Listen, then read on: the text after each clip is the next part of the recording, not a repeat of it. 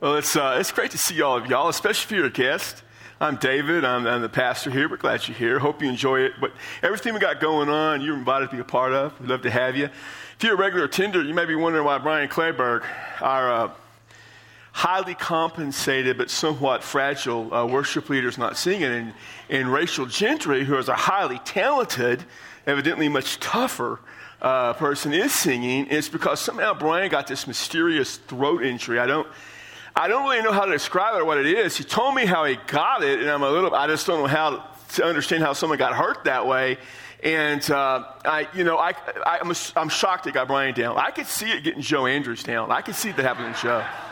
But Brian, I never expected that. It's kind of thing, back in my day, we'd have just shot it up with something to come back out here. But evidently, they don't do that. And so I asked his wife Sesha about it, and she just kind of hung her head in shame and didn't know what else to tell me about what had already been said. It's just kind of those things. I don't really know what it is. I don't know how to describe it, but I know it's the type of injury that will cause ridicule and scorn from the people he works with all throughout this week. So I tell you what I know.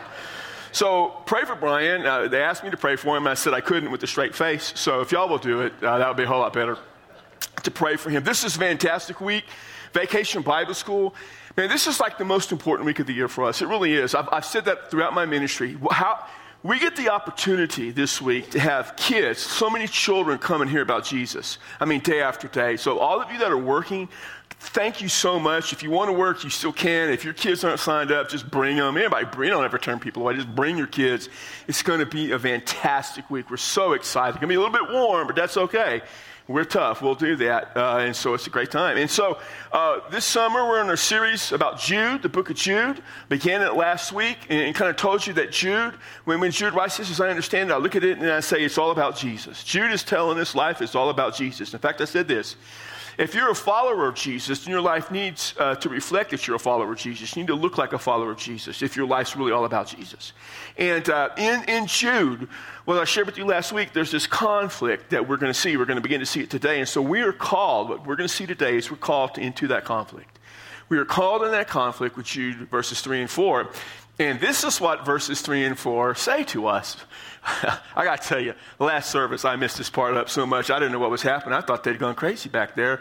Turned out I was the one who goofed. So I'm just sharing that with you, that I do have a few flaws. And so I did that one. Beloved, while I was making every effort to write to you about our common salvation, I felt the necessity to write to you, appealing that you contend earnestly for the faith which was once for all handed down to the saints. For certain persons have crept in unnoticed, for those who were long beforehand marked out for this condemnation, ungodly persons who turn the grace of our God into licentiousness and deny our only Master and Lord, Jesus Christ. So here's the thing that I want you to see from the message this week, and it's simply this. As a follower of Jesus, sometimes we are called into conflict against false teaching or false teachers to defend and explain the Christian faith. Listen, if you're a follower of Jesus, especially in the world we live in today, and there's so much false teaching, and there's so many false teachers, you're going to encounter them, you're going to run into them, and you're going to be called into conflict. And you need to be prepared to deal with that conflict. Now, when Jude writes this letter, especially in verse 3 and 4, he lays it out so simply. What Jude gives us in verse 3 and 4 is a purpose for his letter and a reason for his letter. In verse 3, we see the purpose for his letter, and here it is. The purpose of Jude's letter is for the followers of Christ to defend the faith. The reason Jude wrote this book, for him it was just a letter, was that the followers of Jesus, those of us who say, hey, I'm a follower of Jesus, we need to understand that we have to defend, or we have to be able to explain or understand our faith so that we can share it with other people. And so this is what we see. And then we saw in verse 1 and 2, kind of introduce himself. And then verse 3, he says this, Beloved, I was making every effort to write you about our common salvation. Now, the word beloved is a strong term of endearment, of closeness. If you have the New International Version, it says, dear friends. But the dear friends doesn't really express that word beloved. In fact, NIV and other places does use the word beloved. But the idea is one who is close, one who is loved by Jude. These are followers of Christ. These are believers. He loves them. He cares for them. And he was going to write, he says, about a salvation they have that was common. The word common means shared, a shared salvation. If you are a follower of Jesus, a true follower of Jesus, not a false follower, not someone who claims to be but really isn't, you have a salvation. And those of us who are saved have it shared. Now, we may have churches that worship differently. In fact, even in our own church, we have at 8:30 a different style of worship than we do at 9:45 and 11 and 12:15.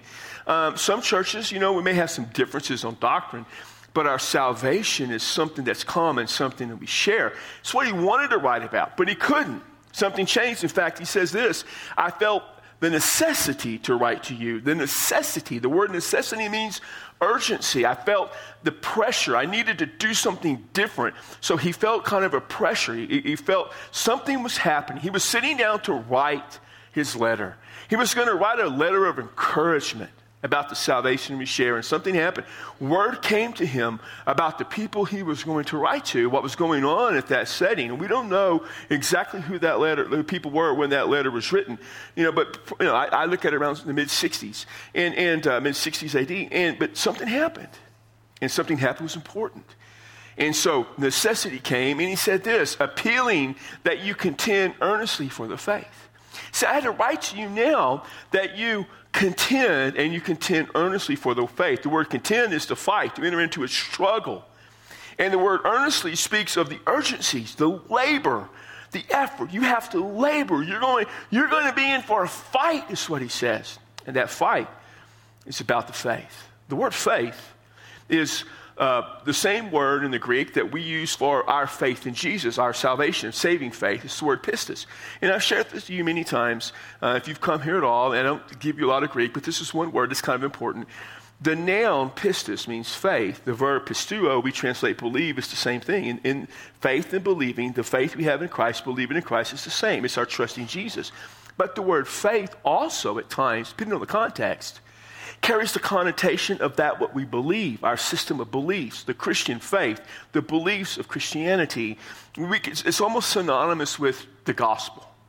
And so here's what he's talking about is the things we believe. There are things that we believe, things we hold on to, things that are important. That is the Christian faith. I'm going to write that you contend for those things. And he says, this is that which was once for all handed down to the saints. What I'm writing to you about, and that you contend for, the faith, is what was given once for all with finality to the saints. The word saints is the holy ones. We would say it's the believers. All of you who are followers of Jesus are saints. I know some denominations, and some of you may have come from that denomination, have saints that they think are part, up there. Saint this person, saint that person. But all of us in the New Testament says are holy ones. We're saints. We're followers of Jesus. Now, we need to understand that when he writes that, what was handed down, back in that day, when Jude wrote this book, they didn't have the New Testament. They had what we call the Old Testament. They had the Scriptures. What they call Scriptures, the Old Testament. The Old Testament was important. It set things up about the coming of Jesus. But the Old Testament didn't tell them about Jesus. The Old Testament didn't tell the story of Jesus. The Old Testament didn't tell the doctrines of Jesus. They were in the process of formulating that. They didn't have the New Testament because they were writing the New Testament. But they did have some things, and they had things that Jesus handed down. Jesus handed down to the 12 original apostles certain things he taught them. They took what Jesus taught, and they taught it to others. And in time, they began to write these things down. Other guys like Paul, who became an apostle, had Christ appear to him on the road to Damascus. He was led by the Holy Spirit to write things down. Jude and James, the brother of Jesus, would do the same. The guy who wrote Hebrews. Mark and Luke wrote 2 Gospels. But all of these people who wrote really early within that first generation of Christianity. And they were either apostles or connected to the apostles. They were either guys like Matthew and John and Peter and Paul, or they were connected to them, like Luke was an associate of Paul, and Mark was connected to Peter and Paul. And those churches, those early churches, understood the things they wrote were important. They may have had a couple of books. Probably by the time that Jude writes, we have Matthew, Mark, and Luke were around, most of the letters of Paul. And a church would have 1 or 2 of these letters, maybe, especially if it was written to them. But they didn't have all of them. It hadn't been put together yet. But what was put together were the things that they needed to believe. They had begun to be taught what you needed to know, what you needed to believe. In time, these 27 books we call the New Testament would solidify that. Sometimes people say, well, there were other books also written, but those books weren't written during this time period. They were fraudulent books. They may have had some things that had value to them, but these books stood out among everything. And the early people, the early church fathers understood, the early church understood, these were the books. And you needed to know what they said. And so this is what Jude would say to you and I think, today. We might paraphrase it this way: passionately pursue the authoritative and authentic truth. Passionately, with great passion, desire, with purpose, pursue the authoritative and authentic truth. I know we live in a time and a culture where many people look at truth as being relative, and you create and make your own truth. But the fact of the matter is that all of us believe something is true. And if you're a follower of Jesus, you need to believe that what the Gospels say about Jesus is true. You need to believe that what the New Testament writers wrote about Jesus is true. You need to believe this is truth. You need to pursue it. It's authentic. It is authoritative. You need to spend your time understanding what's in the New Testament. I encourage all of you to read with passion the Gospels. You ought to read the Gospels all the time. I mean, every year you should read at least a couple of the Gospels. Over a course of 2 years, you should have read all 4 of them, maybe more than once. You need to read the other letters that are also written that talk about what we believe and how we believe it. Listen, the Old Testament's important. You should read that. But far too often, Christians spend most of their time in the New Testament. There are some Christians, not all, but there are some that I know that they spend almost all their time in the Old Testament. Or they spend all their time in the prophetic books trying to figure out when Jesus is coming back. Listen, if you spend most of your time in the Old Testament, you're not doing it right. You should spend most of your time in the New Testament. Why? Because the New Testament tells us about Jesus. We're followers of Jesus. You got to look at it that way. So read the Gospels. Read what Matthew, Mark, and Luke, and John wrote. Then read those letters. That'll get you where you need to be. In fact, right now, there's so many things out there that can lead you astray. And you might say, David, there's so much stuff out there. What do I read? So let me give you a couple of resources that we use. Here it is. I use Logos Bible software. You can go to logos.com, and a lot of our staff use that. That's great stuff. I have it on my laptop. I have it on my iPhone, my iPad, all my smart devices, except me. I have it on my smart devices. I have this. I have to learn from that stuff. You can get some Logos stuff for just a couple $100, or you can spend thousands. I wouldn't recommend you spend thousands. Don't do that. But listen, some of you guys, you'll spend $10,000 to catch a $20 fish, right? So, you do a little bit of this. You'll buy $1,000 worth of ammo to go shoot and miss things. So it wouldn't hurt you to have this. The other one is Right Now Media. We'll help you with Right Now Media. It's the video resources that we all use. And you go to our website, fbclascruces.com. It says More. Tap on the More. Click the More tab. Drop down Right Now Media. It'll take you through it step by step. But don't do it right now. Do it at lunch when you're ignoring your spouse over lunch. Just do it at that point anyway. But these are resources that will be there to help you. So here's the thing. Passionately pursue the authoritative and authentic truth. And then this. Know the fundamental teachings of the Christian faith. You need to know what we're supposed to believe. And if you'll read the Gospels, you'll know it. If you look to the letters, you'll know it. You need to read that and know that stuff. And let me share with you 3 things. 3 of the fundamental truths that'll help you. I mean, if you got these 3 truths down, if you got these, if you know these, you don't have to worry about false teaching. You'll always be able to evaluate false teaching. The first truth is this.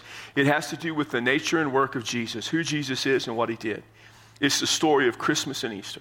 Christmas, we know who he is. The incarnation, he is God in the flesh. Fully God, fully man, that's who he is. Easter, we know what Jesus did. The resurrection tells us that Jesus went to the cross and died for us, and that God raised him back to life so that we can have eternal life. If you understand who he is and what he did, according to the Gospels, you'll be okay. Second truth you need to have is this truth, that the Gospels and the New Testament writers tell us the story about Jesus. If you want to know about Jesus, the only place you can truly know about Jesus is in the 4 Gospels and the rest of the New Testament. That is your authority. That is the thing you measure every teaching by. Whatever you learn, whatever you're taught, you measure it by this. And the third great fundamental truth is that salvation is by grace through faith in Jesus Christ. And that's alone. It is by grace. The grace of God saves you. You didn't earn it. You didn't deserve it. But in his grace, he saves you, though, when you use faith. Your faith in Christ Jesus, not in anything else, not any other road, not any other path, not any other way. Those 3 truths will prepare you. Those truths will help you get to where you understand the Christian faith, that you can explain it and defend it. So in verse 3, Jude says that his purpose in writing was that they might be able to defend, to fight, to explain the Christian faith. In verse 4, he gave us the reason. He says the reason to fight for the faith is the presence of false teachers. The reason this had to happen, there were false teachers. Jude wanted to write about the common salvation. He wanted to write a letter of encouragement, but false teachers were there. And Jude understood the gravity of the false teachers in this church, the danger they presented. And so in verse 4, he tells us this: for certain persons have crept in unnoticed. The idea of being crept in unnoticed or keeping it unnoticed means silently or stealthily. The New Living Translation says they wormed their way in. It's good. They just kind of wormed in a sneaky fashion. When it says certain persons, it doesn't mean they weren't known. They knew who they were. And here they're unnamed but not unknown. They were people who came. They pretended to be teachers of the truth. The people that were there at that church knew these individuals. They knew their names. They knew who they were. But they weren't expecting them to teach them falsely. We live in a day and age where you call a guy like me as pastor. You can anybody, you can check them out. You can learn where I went to school and degrees that I have. You can see how many years experience. You can talk to churches in my past. Nowadays you can get online and see sermons and things that I've taught. You can understand better who a person is. But back then they didn't have all that. Back then, a lot of these churches, they just didn't have a pastor at all. Or the pastor just didn't have a lot of knowledge. They were all kind of new Christians for the most part, relatively new. And so what would happen is other Christians would come from outside the church and spend time with them teaching them. We see this in the New Testament. We see Apollos do that in 1 Corinthians and in Ephesians. We see Priscilla and Aquila would do that. Paul sent Timothy and Titus. It was a common and important practice, but sometimes people would come in and present themselves as legitimate Christian teachers. But when they got there, they would then worm their way in. They would stealthily come and teach what was false. That happens today, by the way. Happens far too often in our churches. In fact, some of you are here today because you were at a church, you were a part of a denomination that used to preach the truth and used to teach the truth, but something happened. People had come in and they began to teach what was false, and you knew that. And maybe you struggled to contend but could not any longer. You were not able to help them understand the falseness of that teaching. We have people who come to our church who have left that environment. That's what they experienced. People tend to come sometimes, and what will happen is they'll be a teacher or a preacher, and they'll talk about the Bible and they'll use the Bible, but they don't believe the Bible is truly God's word to us and the authority of God and the authentic. And they'll bring other teachings and other works in to place alongside the Bible. Sometimes they'll talk about forgiveness and love and grace and all those things, but the truth of the reality is they don't believe that necessarily comes from Jesus. In fact, they'll deny that you need to have a personal relationship with Christ. They'll deny that you need to repent from sin and turn to Him in faith and trust Him. They'll come sometimes and what they'll do is they'll discount the virgin birth to Christ and say it wasn't a reality. They'll downplay the importance of the resurrection of Jesus, say it was only symbolic. They may come along as well in what they do and scoff at the idea of the miraculous or ridicule the concept that you can come to faith through Jesus Christ and only Jesus Christ. They'll embrace the culture and they'll invite the culture in opposition to God into the church and make it normative. And then they'll teach you universalism, that everybody ultimately will be saved. They have abandoned, they have denied the historical and true understanding of Jesus Christ. They have crept in and they have stealthily begun to teach. Jude says this in the next part of verse 4. Those who were long before him, he calls them, marked out for this condemnation. He says they were ones who were being condemned long beforehand. This is not new. This happens in our churches and our denominations today. It's been going on since the beginning of Christianity. Most of the books, the letters written in the New Testament were written because of false teaching or false practices that they had to deal with. Even back in the Old Testament, there were always what they called false prophets. And we are told that those who taught or prophesied or led people astray, that they were false, were condemned. That word condemned means judged harshly by God. They get what they deserve. They are in rebellion against God, and they are leading others astray. Jeremiah and Isaiah both talk about the consequences of being a false prophet. They are marked out even before you and I know about them. God knows about them. And then Jude goes on to describe them. He describes them 3 ways. First, he says they're ungodly persons. He uses the word ungodly 3 times here in verse 4, in verse 15, in verse 18. He is hammering home this concept. To be ungodly is to be against God, to be in opposition to God, to teach that which opposes him. Jude is saying they are certainly ungodly. And then he says this about them. They are the ones who turn the grace of our God into licentiousness. Now, grace is the means of salvation. God saves us by grace through faith. Grace is that free gift that God gives to us. It's his salvation based not on our works. It's not based on what we've earned, but it's based on his love and his mercy in sending Christ. They have taken grace. It says they have turned it. The word turn means to change the form of, to twist, to contort. We might even say to pervert. They have perverted grace into licentiousness. Now, in the Greek, the word for licentiousness, and some of your versions have license, speaks of the most twisted and extreme form of immorality or perversion.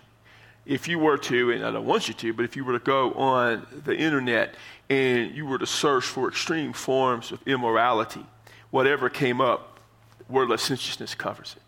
So what these teachers were doing was going into these churches. This happens today, by the way. I've known people who've gone down this road. And they were teaching, since you're saved by grace, since grace has saved you, you can live however you want. In fact, you can live with this immorality. Now think about it. The immorality was what was separating them from God. The lifestyle they had been leading, especially those who came from a Gentile background, that immoral lifestyle was the example or the evidence of their rebellion against God, and it was also the rebellion. It was the rebellion and the evidence. We were saved from that to a life of faith with God through Jesus Christ. They're saying it's okay to live that life of rebellion. That is why they're called ungodly. This is what they were doing. And he goes one step further. Jude says this, and they deny our Lord and Master, the Master and Lord, Jesus Christ. They deny Jesus. The word master means, it's the word despot. It means a ruler. And he was the ruler. He's our king. He's our Lord. He's Jesus, our Savior. They deny him. To deny is to disavow, is to reject, is to refuse to acknowledge. Now, they would probably argue, we're not denying Jesus. We talk about Jesus. False teachers today would say the same thing. They would say, hey, we talk about Jesus. We like Jesus. We love Jesus. And Jude would say, no. What you're teaching about a lifestyle in opposition to God, you are denying the truth about Jesus. In the Gospel of Matthew 5, 6, and 7, we have the Sermon on the Mount. And there, Jesus tells us what he expects of us. Now, I say this quite often. You don't have to change your life to come to Jesus, and you don't. But when you come to Jesus, you will change your life. When you come to Jesus, you will stop living in rebellion against God.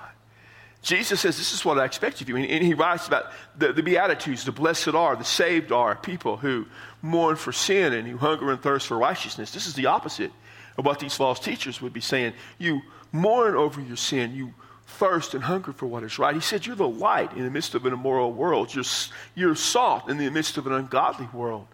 You have read and you have heard, don't kill anyone. But I say, don't even hate them.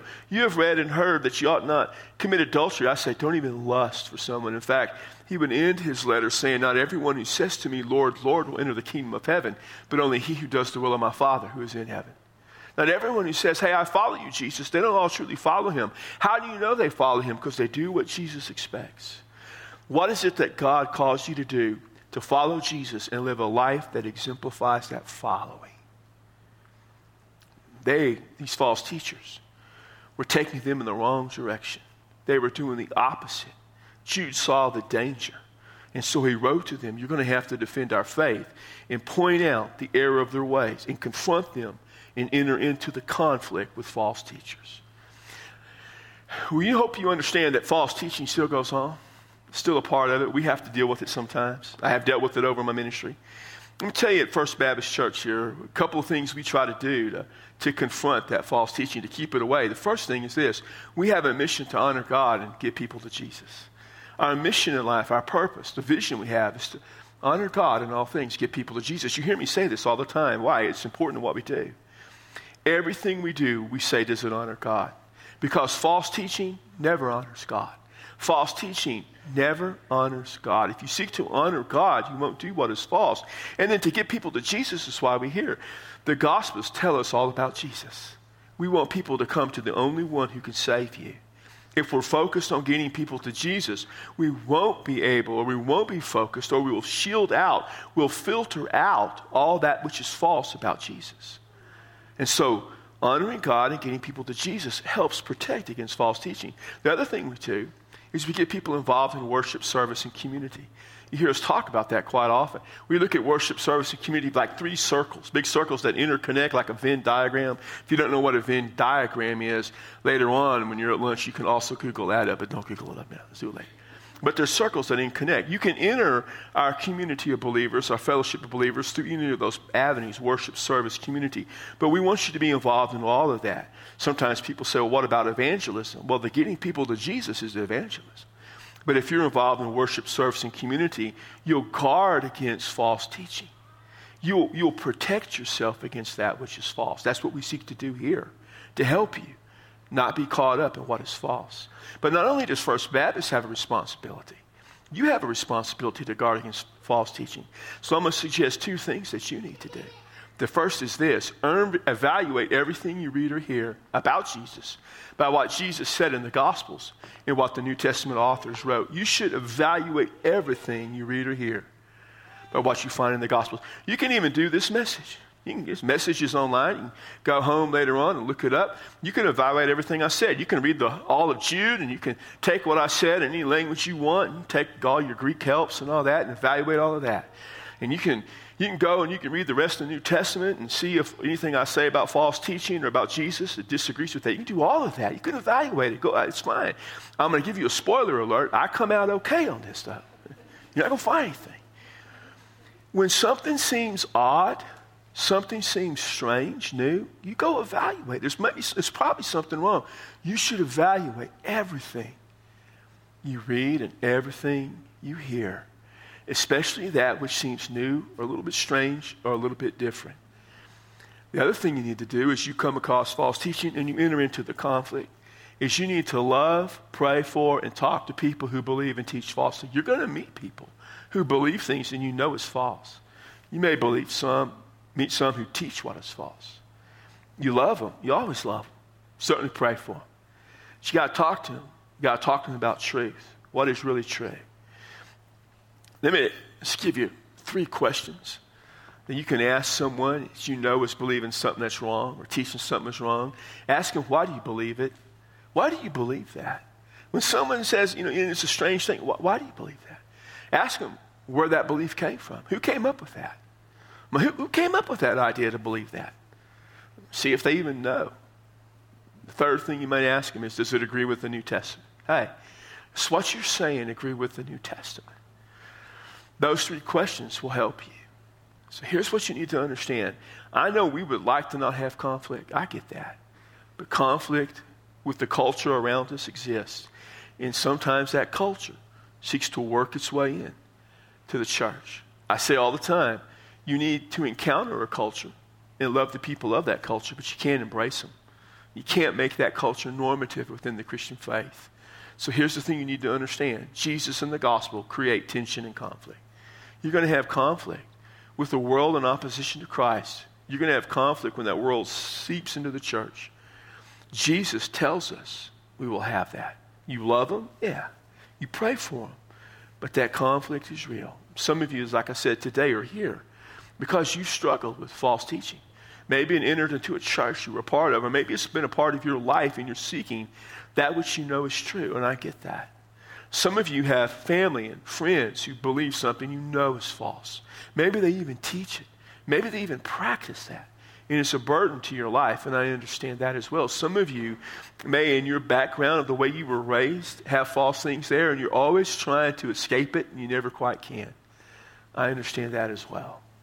Listen, the thing you need to understand is that Jude has challenged us, and he has called us to deal with the conflict that results because of false teaching. For some of you, that may mean that you need to give your life to Christ. You need to trust Jesus to be your Savior. The best way for you to know and believe what is true and not what is false, is to trust Christ with your life. So if you never have trusted Christ, we offer you the opportunity to give your life to Jesus. Even now as I speak, in a moment in our invitation, there'll be a few people up here, and you can give your life to Christ. You can pray with him, talk with him. Some of you have people you love and care about, and you're wanting to know, what in the world do I do to help them deal with false teaching? Well, you need to commit to Christ to enter into that conflict. It won't be easy, and it may be a struggle. But if you will pursue the Word of God, and you will know the fundamental truths of the Christian faith, you'll be able to help them. If you want, we'll pray with you about that. Ladies, we'll even have women here to pray with you if you want, but we'll pray with you to help you get down that path to helping those you love and care about. And if you need to escape that false teaching, we'll pray with you. Make the commitment to leave that behind. If you want to join our church, we'd love to have you join our church. But here's the thing. When you go into this world, there is going to be conflict with the Christian faith. You are called to enter into that conflict. Lord, we thank you for Jude and what he wrote. We thank you, Father, there is truth there. We thank you, Father, that he has helped us to understand what the false teaching will be and how we're to deal with it. I pray in the name of Christ. I pray by the power of the Holy Spirit. As you call us into that conflict, we'll have the courage and faith to enter in. We'll confront it with love. And we'll confront it, Father, with prayer. But we will speak always what is true. Help us to know truth. Help us to live that truth and pursue it with great passion. When you call us into the conflict, we will go, and we will serve you and honor you in the name of Christ Jesus our Lord, now and forevermore. Amen. Amen. Would you stand? We'll be here at the front to greet you. You come.